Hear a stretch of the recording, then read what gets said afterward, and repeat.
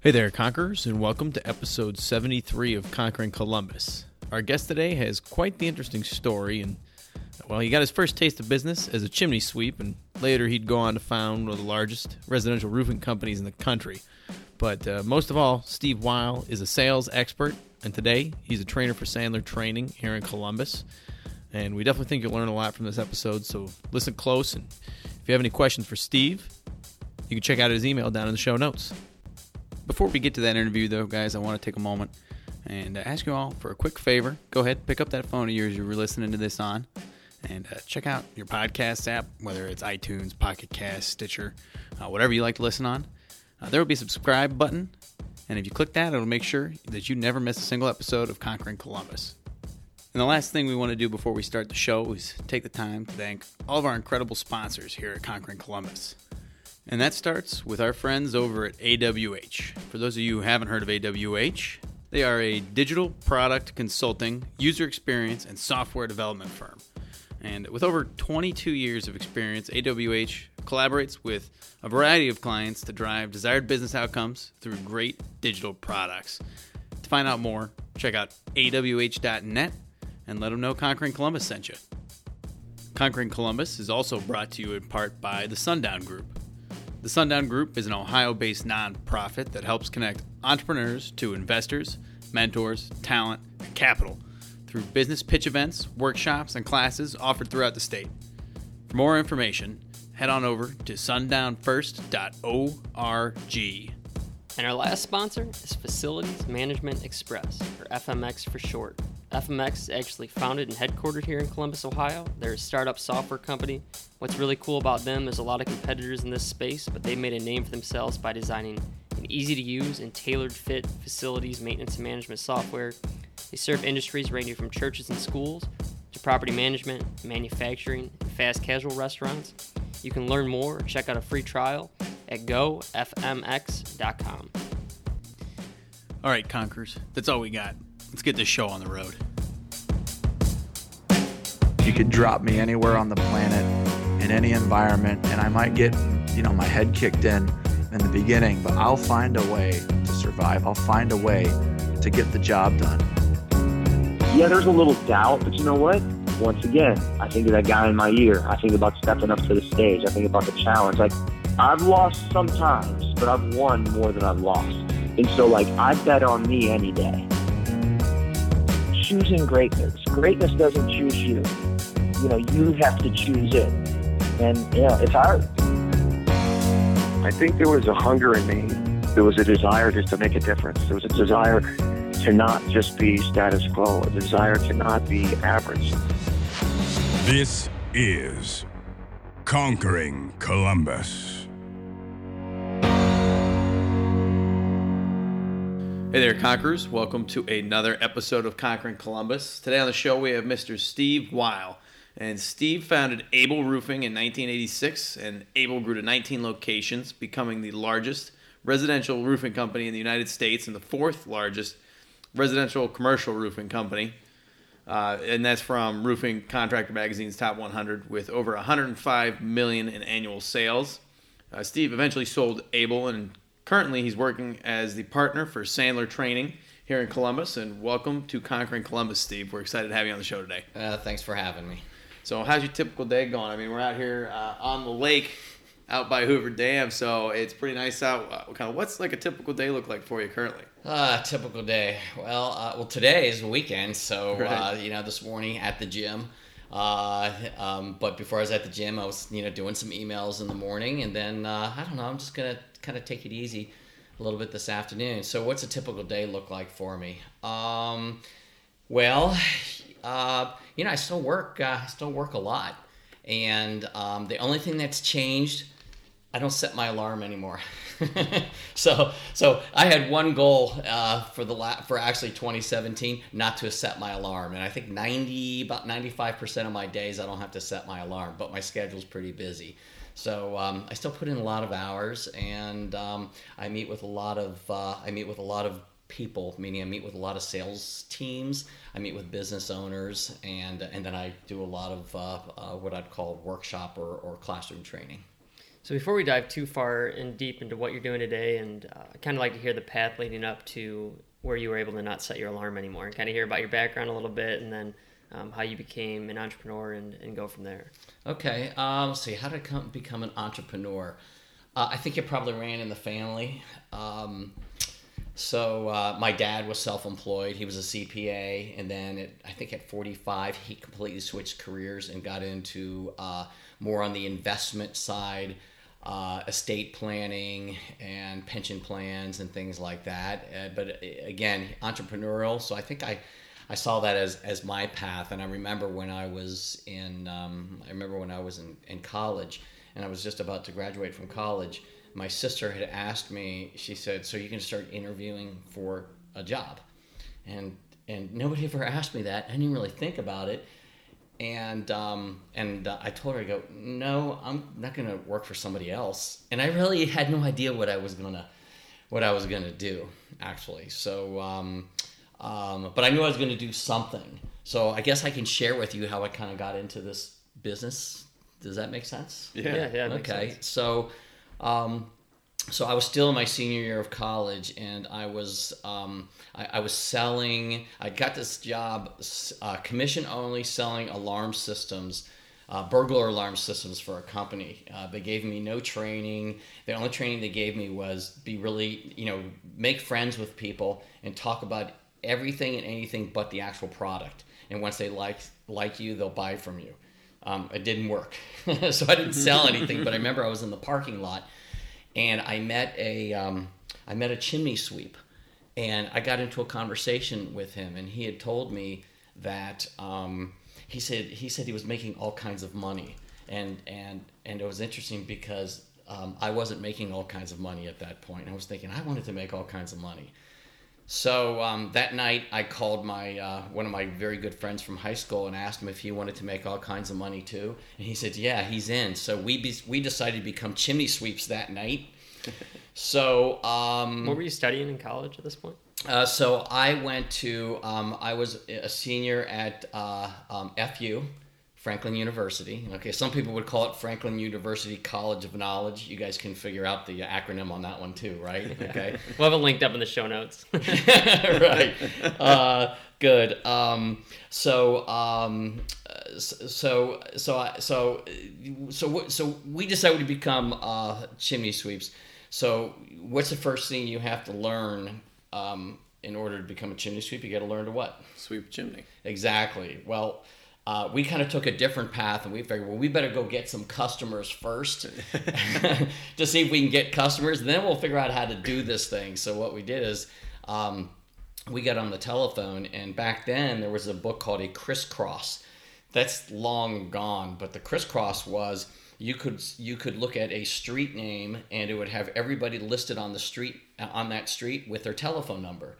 So what we did, we started calling in Bexley. I grew up in the Berwick area, a Columbus suburb close to Bexley. So we started calling up, and we would ask people, hey, we'd let them know that it's time for your annual chimney inspection, and the name of the company, our name of the company was Sweep in the City. Probably all they heard was city and annual inspection. So a lot of people said, sure, come on out. And we scheduled them every 15 minutes where we came out, we put a flashlight up into the chimney. Well, nobody ever had their chimneys cleaned. And this was in 1981, by the way. So most people said, sure, let's clean my chimney. And we had no idea what we should charge. And every chimney, we didn't even know what a dirty or a clean chimney looked like, but nobody had them. They looked dirty, okay? And they were dirty. So we booked up 2 weeks of schedule. Well, then after you book up 2 weeks of schedule, then you have to learn to do what? Now you got to sweep the chimney. Exactly. So what we did is my partner was Ralph. We cleaned his mom's chimney, and it took us all day because we got the chimney brush stuck in the chimney and couldn't figure out how to get it out. So that was day number one. Then day number two, we cleaned my parents' chimney, and they never really used the fireplace, so it didn't take very long because it was sparkling clean. Then we became professional chimney sweeps on Monday. And that year, our first year of chimney cleaning, we made $55,000 each. And not bad for 1981, a kid right out of school. And I will tell you, interestingly enough, that was the least amount of money that I have made cents annually, that $55,000. So that was the floor. But my partner, that was, you know what, it might be about the most money he's ever made, even to this day, because he said, hey, we got all this money, I'm going to take an extended vacation. Well, the work ethic wasn't there, so we split, and then I continued in the chimney sweep business. So fast forward, I was cleaning chimneys, making money, doing fine. Chimney Sweep was growing, the business. And then it was a snowy day. I got in a traffic accident, and I ran into the back of another friend from high school who happened to be in the heating and cooling business, meaning he was a heating and cooling technician. And so he said, hey, Steve, don't worry about the truck. The truck was a little bashed in. I'll just tell my boss that I backed up into a tree or something. So I said, hey, that's fine. Drinks are on me. So we spent the whole afternoon at the bar drinking. And he said in the heating and cooling business, there was all kinds of money. I'm thinking, well, I was making money, but there must be more money in the heating and cooling business. So we decided at the end of the day that we're going to go into the heating and cooling business together. And so we had to come up with a name. So back then, the two big companies in town, there was a company called Airtron, and there was a company called Airflow. So we're thinking Airtron and Airflow. So we came up with the creative name of Airtrol. And back then, everything was Yellow Pages, right? I mean, there was no internet. This was in 1986, by the way. Mm-hmm. So we had business cards made up. I already had a couple trucks. I figured this isn't going to be too tough. I bought a little location over on Westerville Road. And then we got a full page ad in the Yellow Pages. Well, I bought the ad. We designed it. In this ad said heating and cooling, big, full page ad. And then it showed 8 trucks that all said Airtrol, Airtrol, Airtrol, Airtrol. 8 trucks that we didn't have, right? Mm-hmm. Well, 2 weeks before the deadline of the Yellow Pages, before they were going to print, my quote-unquote partner in this, he said, hey, I can't do it. My wife said if I quit my job, then she would basically leave him. So I was like, well, that's great. What do I do now? So, I figured that I had 2 trucks, and I had a location, and I had heard that there was all kinds of money to be made in the roofing business. And so I figured, you know what? I'll go into roofing. And you're still running the chimney business? I was still running the chimney business, and it was doing well. And I figured, well, how hard can roofing be, right? So we took the same ad.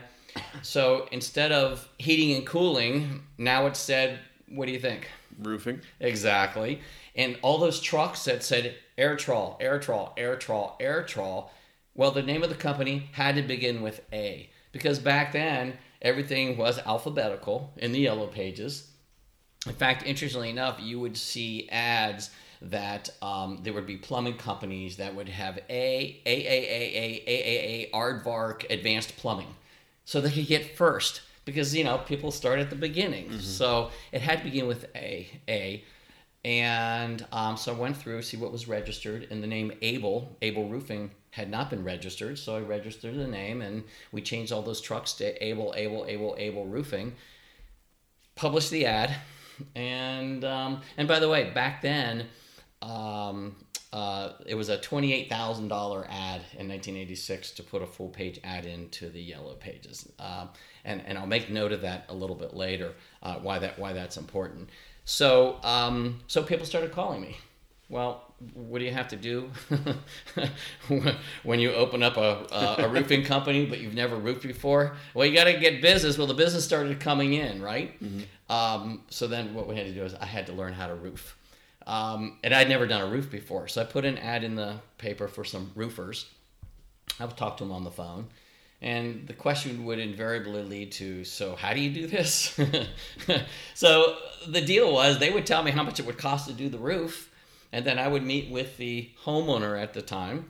And there was a spread, which was called profit. And people, I started getting people just to say, yeah, we'll do it. And then I started really kind of was on the job training, and I read a little bit, but it was kind of just on the job training, just kind of learned how to roof. Now, I will tell you a little secret. Obviously, the company got very, very large, and to this day, I still have never installed a roof. But it doesn't matter because I can get up on a roof and I can tell you what's wrong with it and how to do it. I just don't know how to actually do it, or I just don't have to do it. But you don't have to necessarily know how to do it to actually do it, because at the end of the day, I think we were really a sales and marketing company that just happened to sell roofing. So let's fast forward. I'll fast forward to 1988. So we'd been in business 2 years. The business started doing pretty well. 100% of our new business was coming from the Yellow Pages. So what every business owner does when these new Yellow Pages come out, and we were the full page ad, we were first in the Yellow Pages. You look to see what your ad looks like, who else is in there, what the competition is. There was only one problem. The Yellow Pages, they forgot to put my ad in, so they left my ad out, and that was 100% of my business. And actually, that was probably a real turning point in my life, because I thought when they left my ad out, my instant thought was, well, I'm out of business, because that's where all my business was coming from. I didn't know how to get any other business. So remember I said an ad was $28,000. So I didn't have to spend the $28,000, obviously, okay, because they didn't produce the ad, because you paid on a monthly basis. So to settle, the Yellow Pages actually wrote me a check for $28,000, i.e. those were the damages. So they wrote me a check for $28,000, plus the $28,000 that I didn't have to spend. Now I had a $56,000 advertising budget. And so with that $56,000 advertising budget, I had to do something. I couldn't do Yellow Pages, so it forced me to do other things. So we did some direct mail. We did some coupon type of magazines. We did some radio, and we did some television. And guess what? That worked, right? So people started calling. Then the next year, of course, I got back into the Yellow Pages. So now, and I kept doing all the other stuff, and all of a sudden the business it just took off, and the business really started to accelerate, and the business just went and went. And fast forward to 1992. In 1992, I think we were doing. I don't know. I think we were doing maybe $1.5 million, something like that. And I remember driving down the road, and in fact, I remember the day. And I saw a real estate sign that said 444 sale, and which is a pretty good telephone number if you're in the real estate business. And then I remember seeing a truck, and I was heading up 71 North. And there was a competitor that had 471 roof. I'm thinking, well, that's kind of clever. And that was in the day where vanity numbers weren't so prevalent. Mm-hmm. So, I saw 444 sale, and I saw 471 roof, and I thought, well, a 444 roof is probably a pretty good telephone number. And so I called 444 roof. It was disconnected. And so a week later, I was able to capture the number 444 roof. And then we came up with a jingle, Able 444 roof, which was called Able for the Proof 444 roof. And the business just took off. And that would be the power of branding. And then we started to develop a brand at that point. And people could remember the brand, the jingle, the look, and then business really took off from there. So I can keep going, or you guys could ask me a question. There's a lot there. I have a lot of questions lined up. So looks like Josh had one right on his mind, though, right off the bat. Yellow Page SEO before it was cool is the first thing that pops in my mind. Right. Very, very interesting. I'm curious to hear, though, at what point did you stop bringing these people on as contractors and start hiring full-time employees? Or did they start as full-time employees? Because it sounds like they were kind of contracting at first. So this is probably what's interesting. So I was kind of forced to hire, to quote-unquote outsource, because doing it in-house, hiring people, I had to really outsource crews, so to speak. So I started hiring pretty quickly. I'd say within that first year, I started hiring 1, 2, 3 people. one of the first people that I hired, actually I already had a sales manager in my chimney sweep business who ran the sales on a day-to-day basis, and he also came along for that ride with me. And then I hired somebody who was kind of a I don't know if he was more or less a handyman who could do a lot of different things, and he figured some things out. But I outsourced a lot of it, and that was probably what was different between me and my competitors, because a lot of the competitors did it in-house, and I outsourced, and I put more money into management and quality control, where they put more money into the employees. And so I was probably an early outsourcer in the roofing business, because that was really unheard of at the time. Most of them had all of their in-house crews. Well, I kind of, quote unquote, subcontracted, and that allowed me to be a lot more nimble, because when business was up, when business was down, I could adjust, and I was pretty nimble. I could adjust pretty quickly. So does that answer your question? Yeah, it does. I think there's one thing that stuck out, though, in terms of, you said you put more into quality control, and I think that would be counterintuitive to some people to think that you're outsourcing but focusing on quality control. So how did it work when you were using these contractors to make sure that you're delivering the same level of service? Well, if you were going to outsource, quality control was really important, especially in any business, because they didn't quite have the buy-in. They didn't quite have the buy-in as maybe an employee would have. They weren't in it for the long game. They were probably in it for the short game. So their care level, their sense of craftsmanship might be a little bit lower. But my manager was an employee, and his sense of craftsmanship was a little bit higher, so he held their feet to the fire. And it's kind of interesting how you can hold people accountable with their paychecks. So he held them accountable that hey, you do it this way, here's the spec, you do it this way, you get paid. You don't do it this way, your money gets held up. So we had pretty good leverage on doing that. Yeah, and so kind of what I'm interested in is, as the business continued to grow, you mentioned you never had to touch a roof, right? You've never, well, not touch a roof, but you've never had to build a roof. So as the business continued to grow, how did your role shift and change from maybe more of a selling point to the management point until you get to that point where we're at currently? So I know we haven't jumped into the Sandler training at all yet, but up to that point, how did your role change? Certainly every entrepreneur, when you start out, you wear every hat. It's just that simple. Then you have to figure out the things that, you got to figure out what you like to do and what you're good at. And then you got to figure out what you don't like to do and what you're not good at. And the stuff that I didn't like to do and I wasn't good at, that's where I was going to hire somebody to do that, because they're going to do it better than me. So the stuff that I was naturally good at and liked to do, I liked marketing and I liked selling. Those were my sweet spots. Managing the crews on a daily basis, I did not really care for that.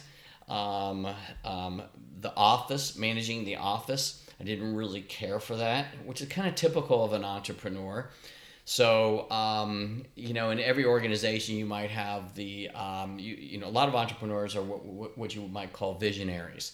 They got those wild hair ideas. Some of them are good, some of them are not. But some of those ideas, they work. And then you take those ideas, and they're always thinking outside the box and a little bit differently than the masses. So I was probably the visionary. Then you need the implementers, or the integrators, some people would call. I tended to hire the integrators, the people who could actually kind of, the doers, the people who would run the business. Mine was more about improving the business, maybe growing the business. So I recognized that pretty early on, because if you're stuck in that run mode, you're only going to grow so much. And you're going to do a lot of stuff you don't like to do. Yeah, and it's something odd to me that I always hear, people talk about the doers versus the visionaries, and it's funny because I think people get this misconception sometimes that successful entrepreneurs just come up with ideas and then tell other people to do it. But, like I'm saying, like that. Well, we are talking to a guy who came up with a roofing business without knowing how to build a roof. Right. So very much might be spot on. Well, I know, but what I'm saying is that he had to do things. Like, it's not like you just, I want to build a roofing company. All right, you come here. You're gonna go find me some customers, and it's not that way. That you had to go find the customers and all the things and build the company, and then hire the people to do it. Mm-hmm. Whereas some people, I think, get that misconception that, I just thought up a great idea and then grabbed some people around me and it just happened. And there is a hard process between that ideation to actually putting it from 0 to 1, and I think that's where a lot of people struggle, because you'd listen to entrepreneurs talk about it, and it's that 0 to 1 step that they usually skip over because it just comes so natural to them. But the people who aren't entrepreneurs, that's kind of where they miss it. And there's like granular details there in terms of how you kind of get scrappy and put the pieces together. Yeah, I'd like to say that I had a business plan. There was no business plan. It was just go out there and do it. And what's very interesting is, candidly, and by the way, I don't say honestly anymore. And I teach my clients, sometimes, well, can I be honest? We don't say that anymore. We say, let's be candid, or can I be candid? Because if I say honestly, it means maybe everything I told you before that wasn't so honest, right? Okay, just something has popped up. But candidly, I didn't really have a business plan, and I didn't think I'd be in the business for long, because I looked at it as, I didn't look at it as long game. I didn't look at this as this is what I was going to do with the rest of my life. I didn't look at this that this is something that I could actually grow and sell, that there was equity there. I looked at it as a way to make money, and basically this was what I'm going to do for a living. And you know what? After a few years, I'll do this, and you know what? I'll drift into something else. And that's really when I started this. And even I gotta tell you, even 3, 4, 5 years in it, I thought I was going to do something else. Somebody said, "How long are you going to be in the roofing business?" I don't know. I'll drift into something else. I'll get bored with this or find something better. And I didn't find something better, at the time. But so there was no. But yeah, from an entrepreneur standpoint, it doesn't all have to be right. But you have to understand from the market standpoint, you can have great ideas, but if you don't have a way to bring it to market or to sell it, you better rethink it. So it's all about the front end. The front end is how we're going to get, who's going to buy it and how we're going to sell it and how we're going to market that. You better have that figured out, because that's where a lot of entrepreneurs, they got great ideas, but nothing ever happens, and they got to figure that piece out. And some of the people with great ideas, that's not their sweet spot either. Right. So it's probably a good transition where we're going to go to next. And we got the jingle, we got the phone number. Mm-hmm. Maybe let's talk about, growing the business and then exiting in it, and then we can jump in and finish up with what you have going on with Sandler and everything going on today. Okay. Yeah, that's fine. So, things are taking off. Things are doing well. The business is growing, and I'll kind of tie the whole, how I exited the business and how Sandler came in, because they're all kind of put together. Mm-hmm. Because I got introduced to Sandler, and I'll explain what Sandler is. I got introduced to Sandler in 1998, and that's when my roofing company was actually we were doing $10 million in 1998. So I am at a workshop, and today it's called Vistage, and it's called Vistage, and back then it was called Tech. So Vistage is a group of CEOs. It's a national organization. They basically get together and they commiserate with their problems, and it's a groupthink type of thing, and then we bring speakers in. Well, this was 1998. And I was at one of our functions, monthly functions, and they brought this speaker in from New York City. And he was a Sandler sales trainer. And he started saying some things that really, really, really appealed to me and really resonated with me. And because up until 1998, I will tell you, we did have a selling system, and the selling system would be the SOP selling system. Now, I don't know if you guys have heard of the SOP selling system. SOP selling? No, not off the top of my head, no. Well, it stands for seat of pants, okay? Kind of like my business plan at the time, okay? Because we did things by the seat of our pants, and we hired people with people skills. And we figured, well, if you have good people skills and you were influential, you could sell. Well, the problem is our competition, they had people skills too. So what I discovered was we were getting our fair share of the business. And the fair share is okay. You can make a good living getting your fair share of the business. And what I have found is that my clients today, a lot of them are getting their fair share of the business, and I'll explain. So back then, our closing ratio, meaning our win rate, was about 1 out of every 3. So 1 out of every 3 homeowners would buy from us. So I'll ask you guys,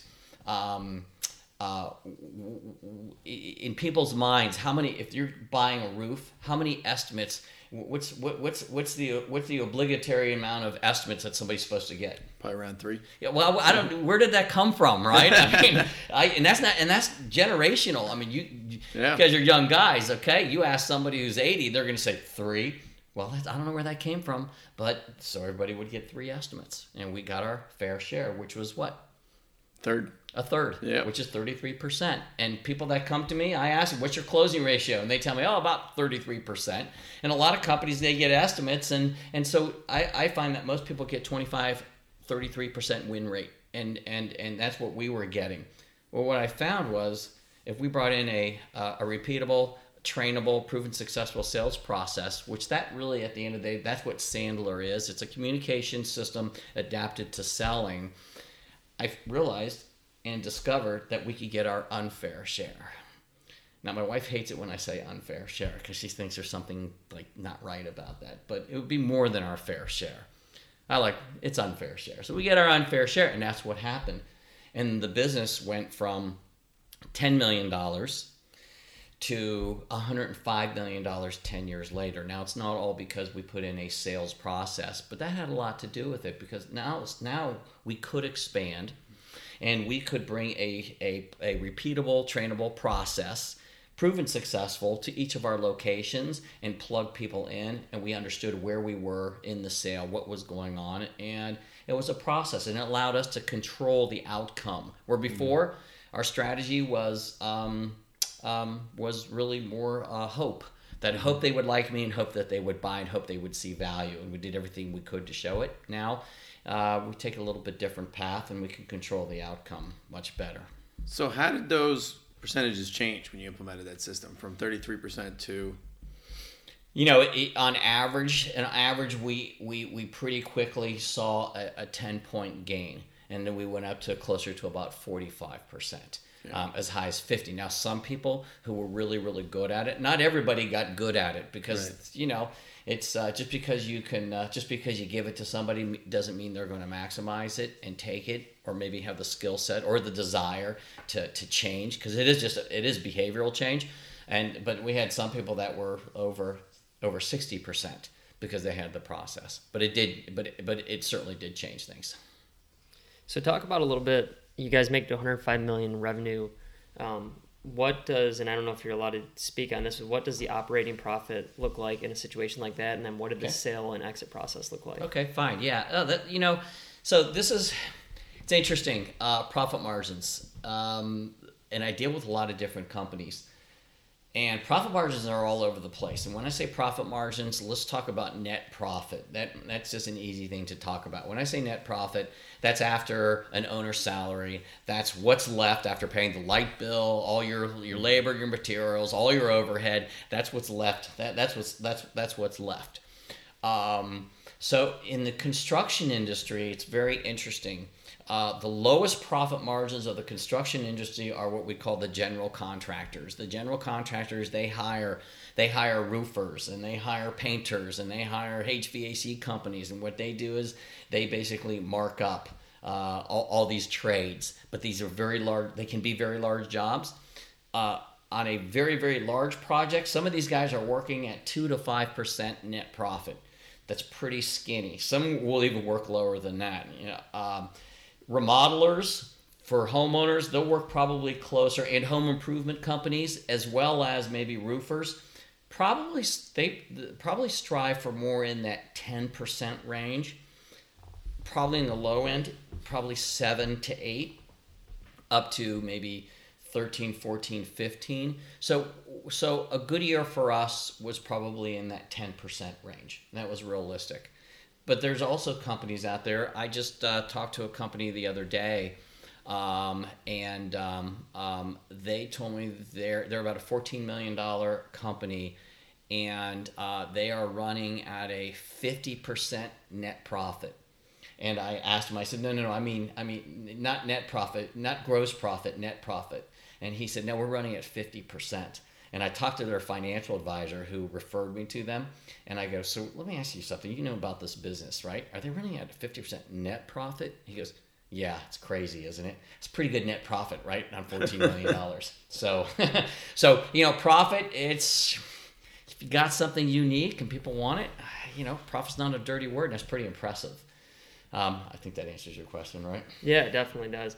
And maybe we can transition from that into talking more about the Sandler training that you guys are doing today and how you're working with these different business owners that you just mentioned. Sure. Well, I'll tell you the transition of how I got out of the business, okay? So a financial advisor, somebody who was investing for me, said, hey, Steve, if you ever feel like selling your business, I've got people who might be interested in buying. And when he mentioned that to me, honestly, I never thought about selling my business. And I never even contemplated that my business was worth a lot of money. So I didn't think much of it. I kept it in the back of my mind. I think I was having a bad day one day, and I said, I'm going to call him and see maybe this is a good time. So he said, yeah, we'll entertain that. I got somebody who might be interested, and we had lunch and we had a good conversation, and they basically sent me an offer, and I said, you'll give me how much? So it was a number I couldn't refuse. But the offer came with me sticking around for some years as well. So it just seemed like, if it seemed like a good offer at the time, and it was a good time to maybe take the chips off the table and then still continue in the business and do some things, and then maybe kind of look for what's the next chapter. So I will say, for business owners or somebody who's an entrepreneur, if you want to sell your business, the key, you can't start or develop a company that revolves around you. You have to brand it, and you have to ask yourself, will this business survive without me being there or without me being the face? And if the answer is yes, you have a marketable asset. If it's, well, no, they buy because of me, it's going to be a lot tougher to sell that business or get the equity out. So when we developed the brand, the Able, the 444 roof, I wasn't the face or the voice of the company as much as the Able 444 roof. They liked the brand, so the brand could continue without me, and that was the key. Now, did I realize that when I did that? No, that was by accident. But I realized later that the brand is what made this thing more valuable. So from an advice standpoint, it's going to start developing around you, but you have to figure long term, how does it not evolve around me or revolve around me? How do I take it more to the brand and get the brand equity? Because that will be marketable. So, Sandler. Should we talk about that? Yeah, so let's dive into kind of what you're doing today with Sandler, and maybe even a little bit about how Sandler, we already talked a little bit about how Sandler kind of helped out with Able, but maybe get a little more granular into how you met them and where that all came into play. Okay. So we did talk about how I kind of how I actually adopted Sandler in 1998, and I continued, and I started teaching the fundamentals after I learned it. I started teaching the fundamentals to all of my staff, all of my people, and that was really the foundation of our selling system at Able, and that's what helped us get to that $105 million after we adopted Sandler. So I stuck around at Able because I didn't know what I wanted to do.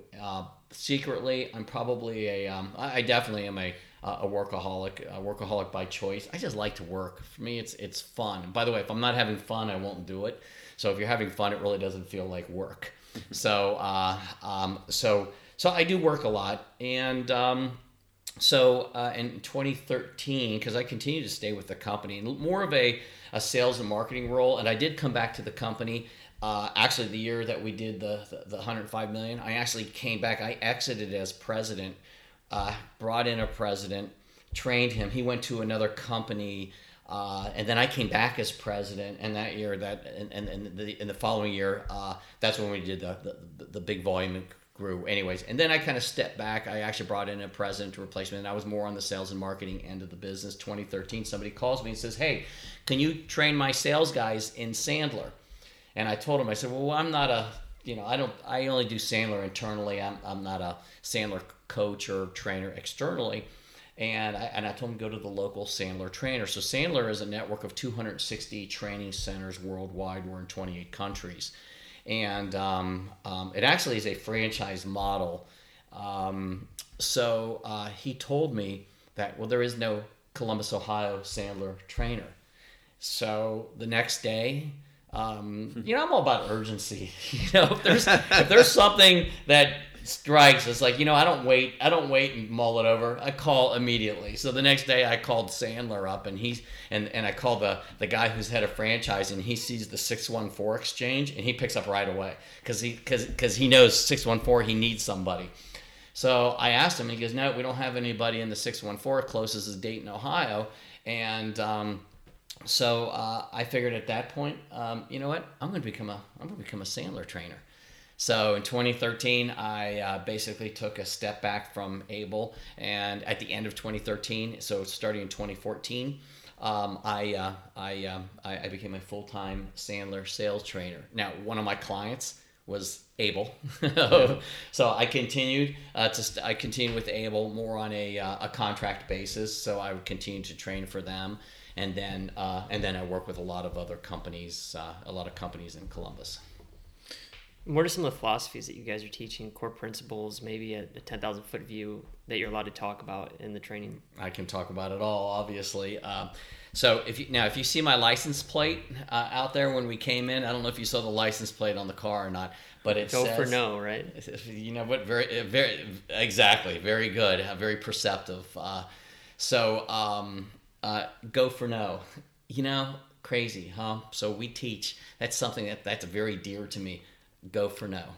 So what does that mean? Well, so the best salespeople, they get more no's than the average salesperson. And you might say, well, that seems counterintuitive.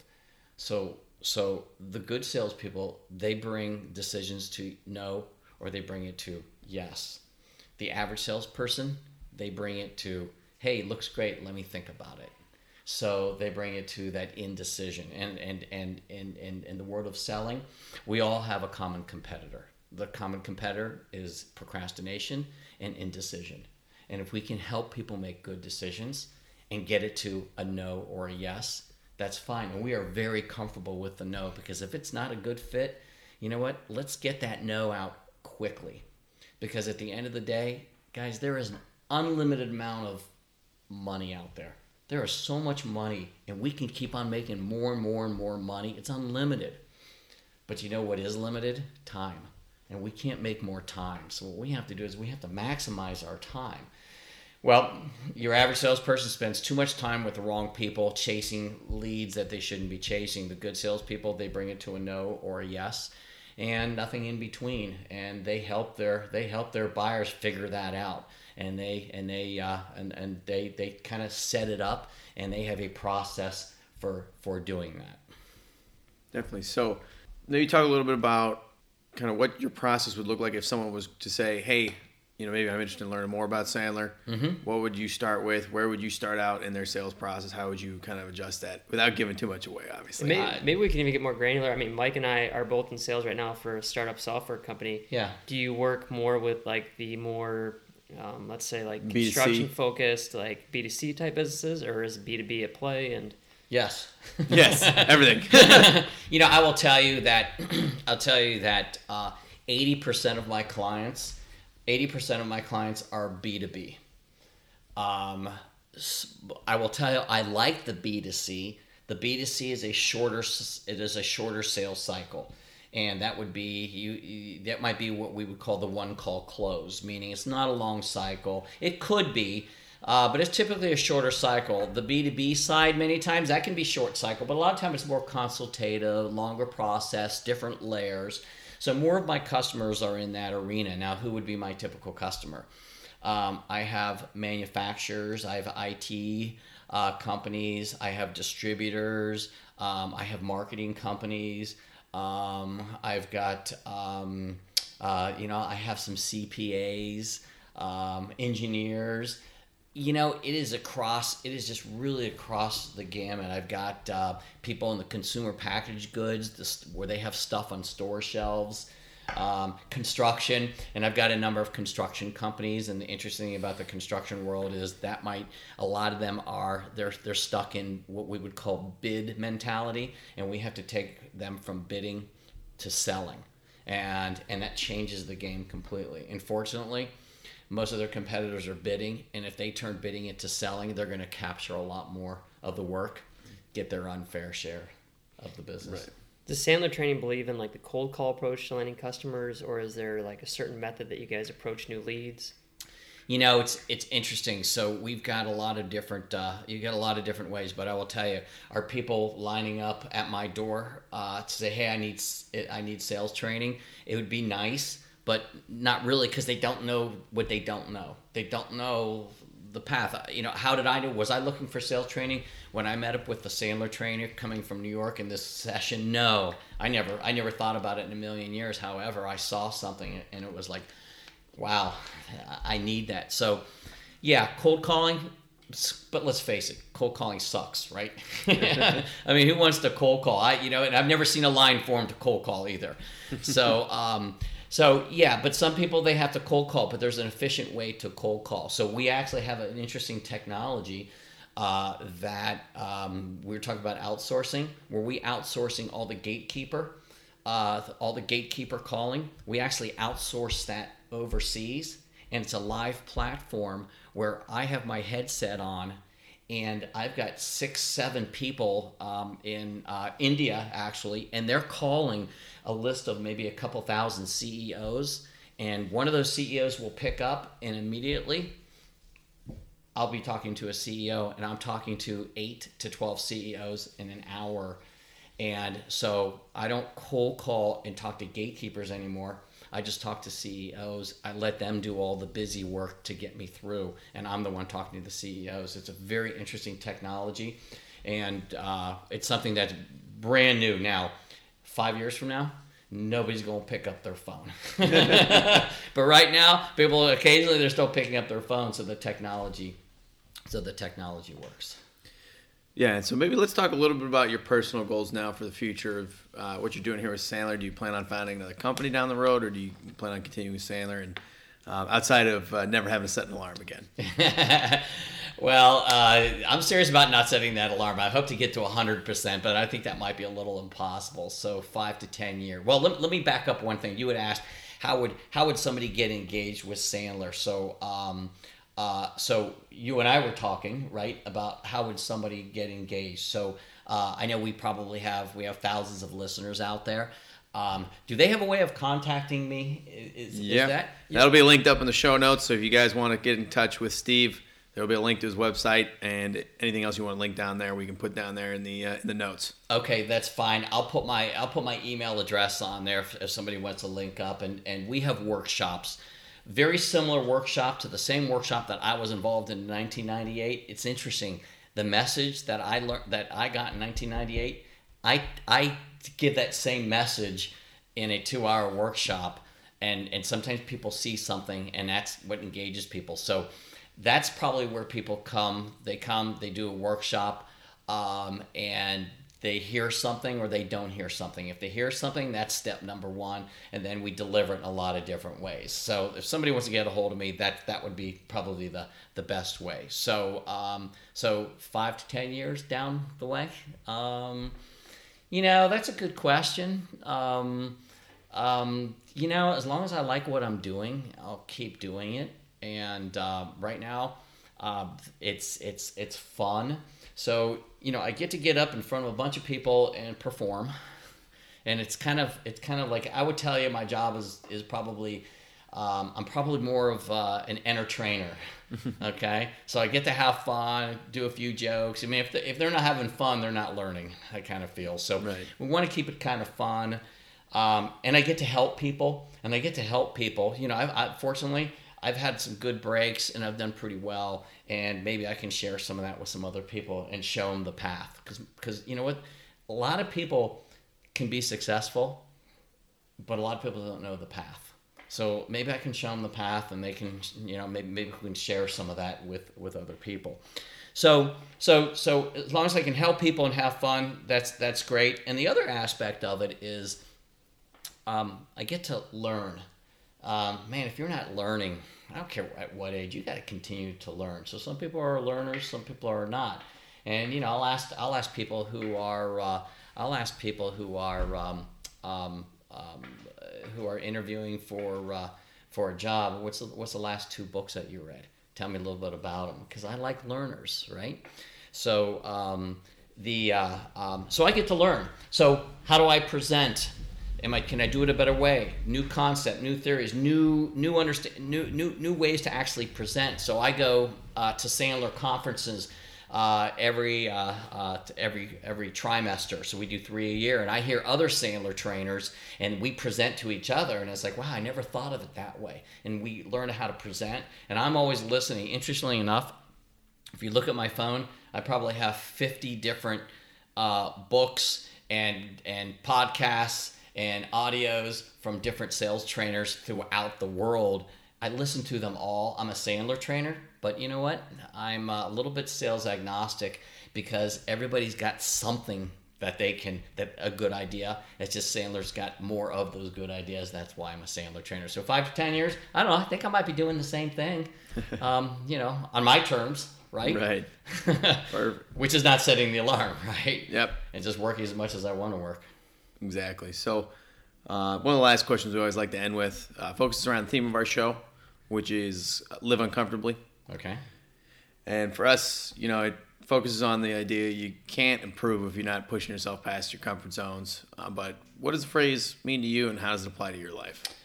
I like that. I saw that, live uncomfortably. And our spin on that would be get comfortable being uncomfortable. Very, very similar, right?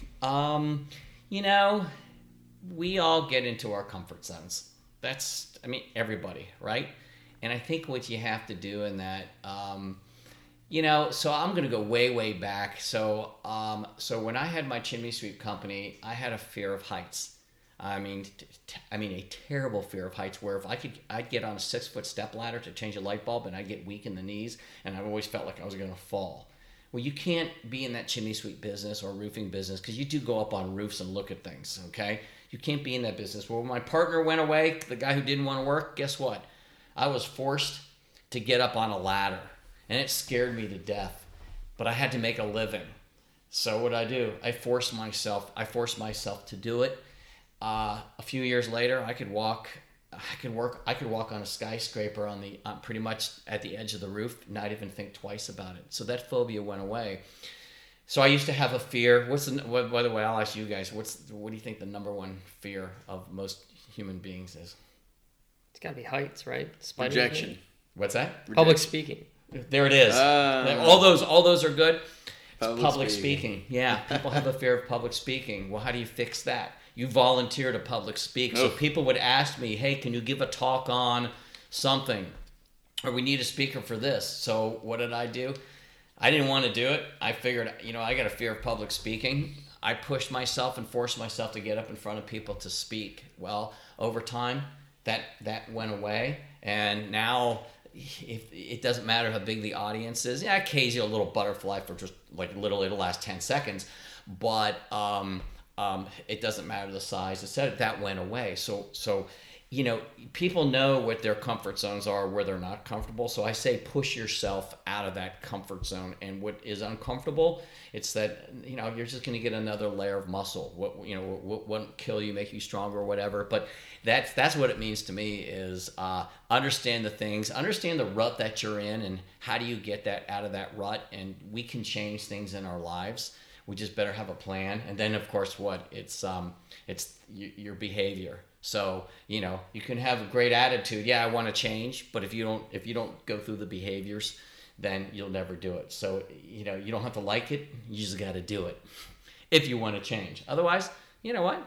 Stay where you are. And that might be okay for you too. That's people have their own reasons for doing things. So I think that might answer your question. Yeah, absolutely, Right? Steve. Well, thanks a lot for joining us today. We really appreciate you taking time to tell your story here on the show with us. Is there any last words you want to say to our listeners? No, I'd say the only thing, find something that you love to do, because a lot of people are doing things they don't love to do. So if you're lucky enough to find what you love to do, then you know what, the next thing is just figure a way to do it. Maybe figure a way to monetize it so you can actually make a living doing it, and then you can live what you love to do. Perfect. All right, Conquerors. Well, thanks for listening. That's Steve Weil, founder of Able Roofing, and now currently the Sandler trainer here in the Columbus area. All his info will be in the show notes if you guys want to reach out. Again, thanks for joining us today, and we will talk to you next week.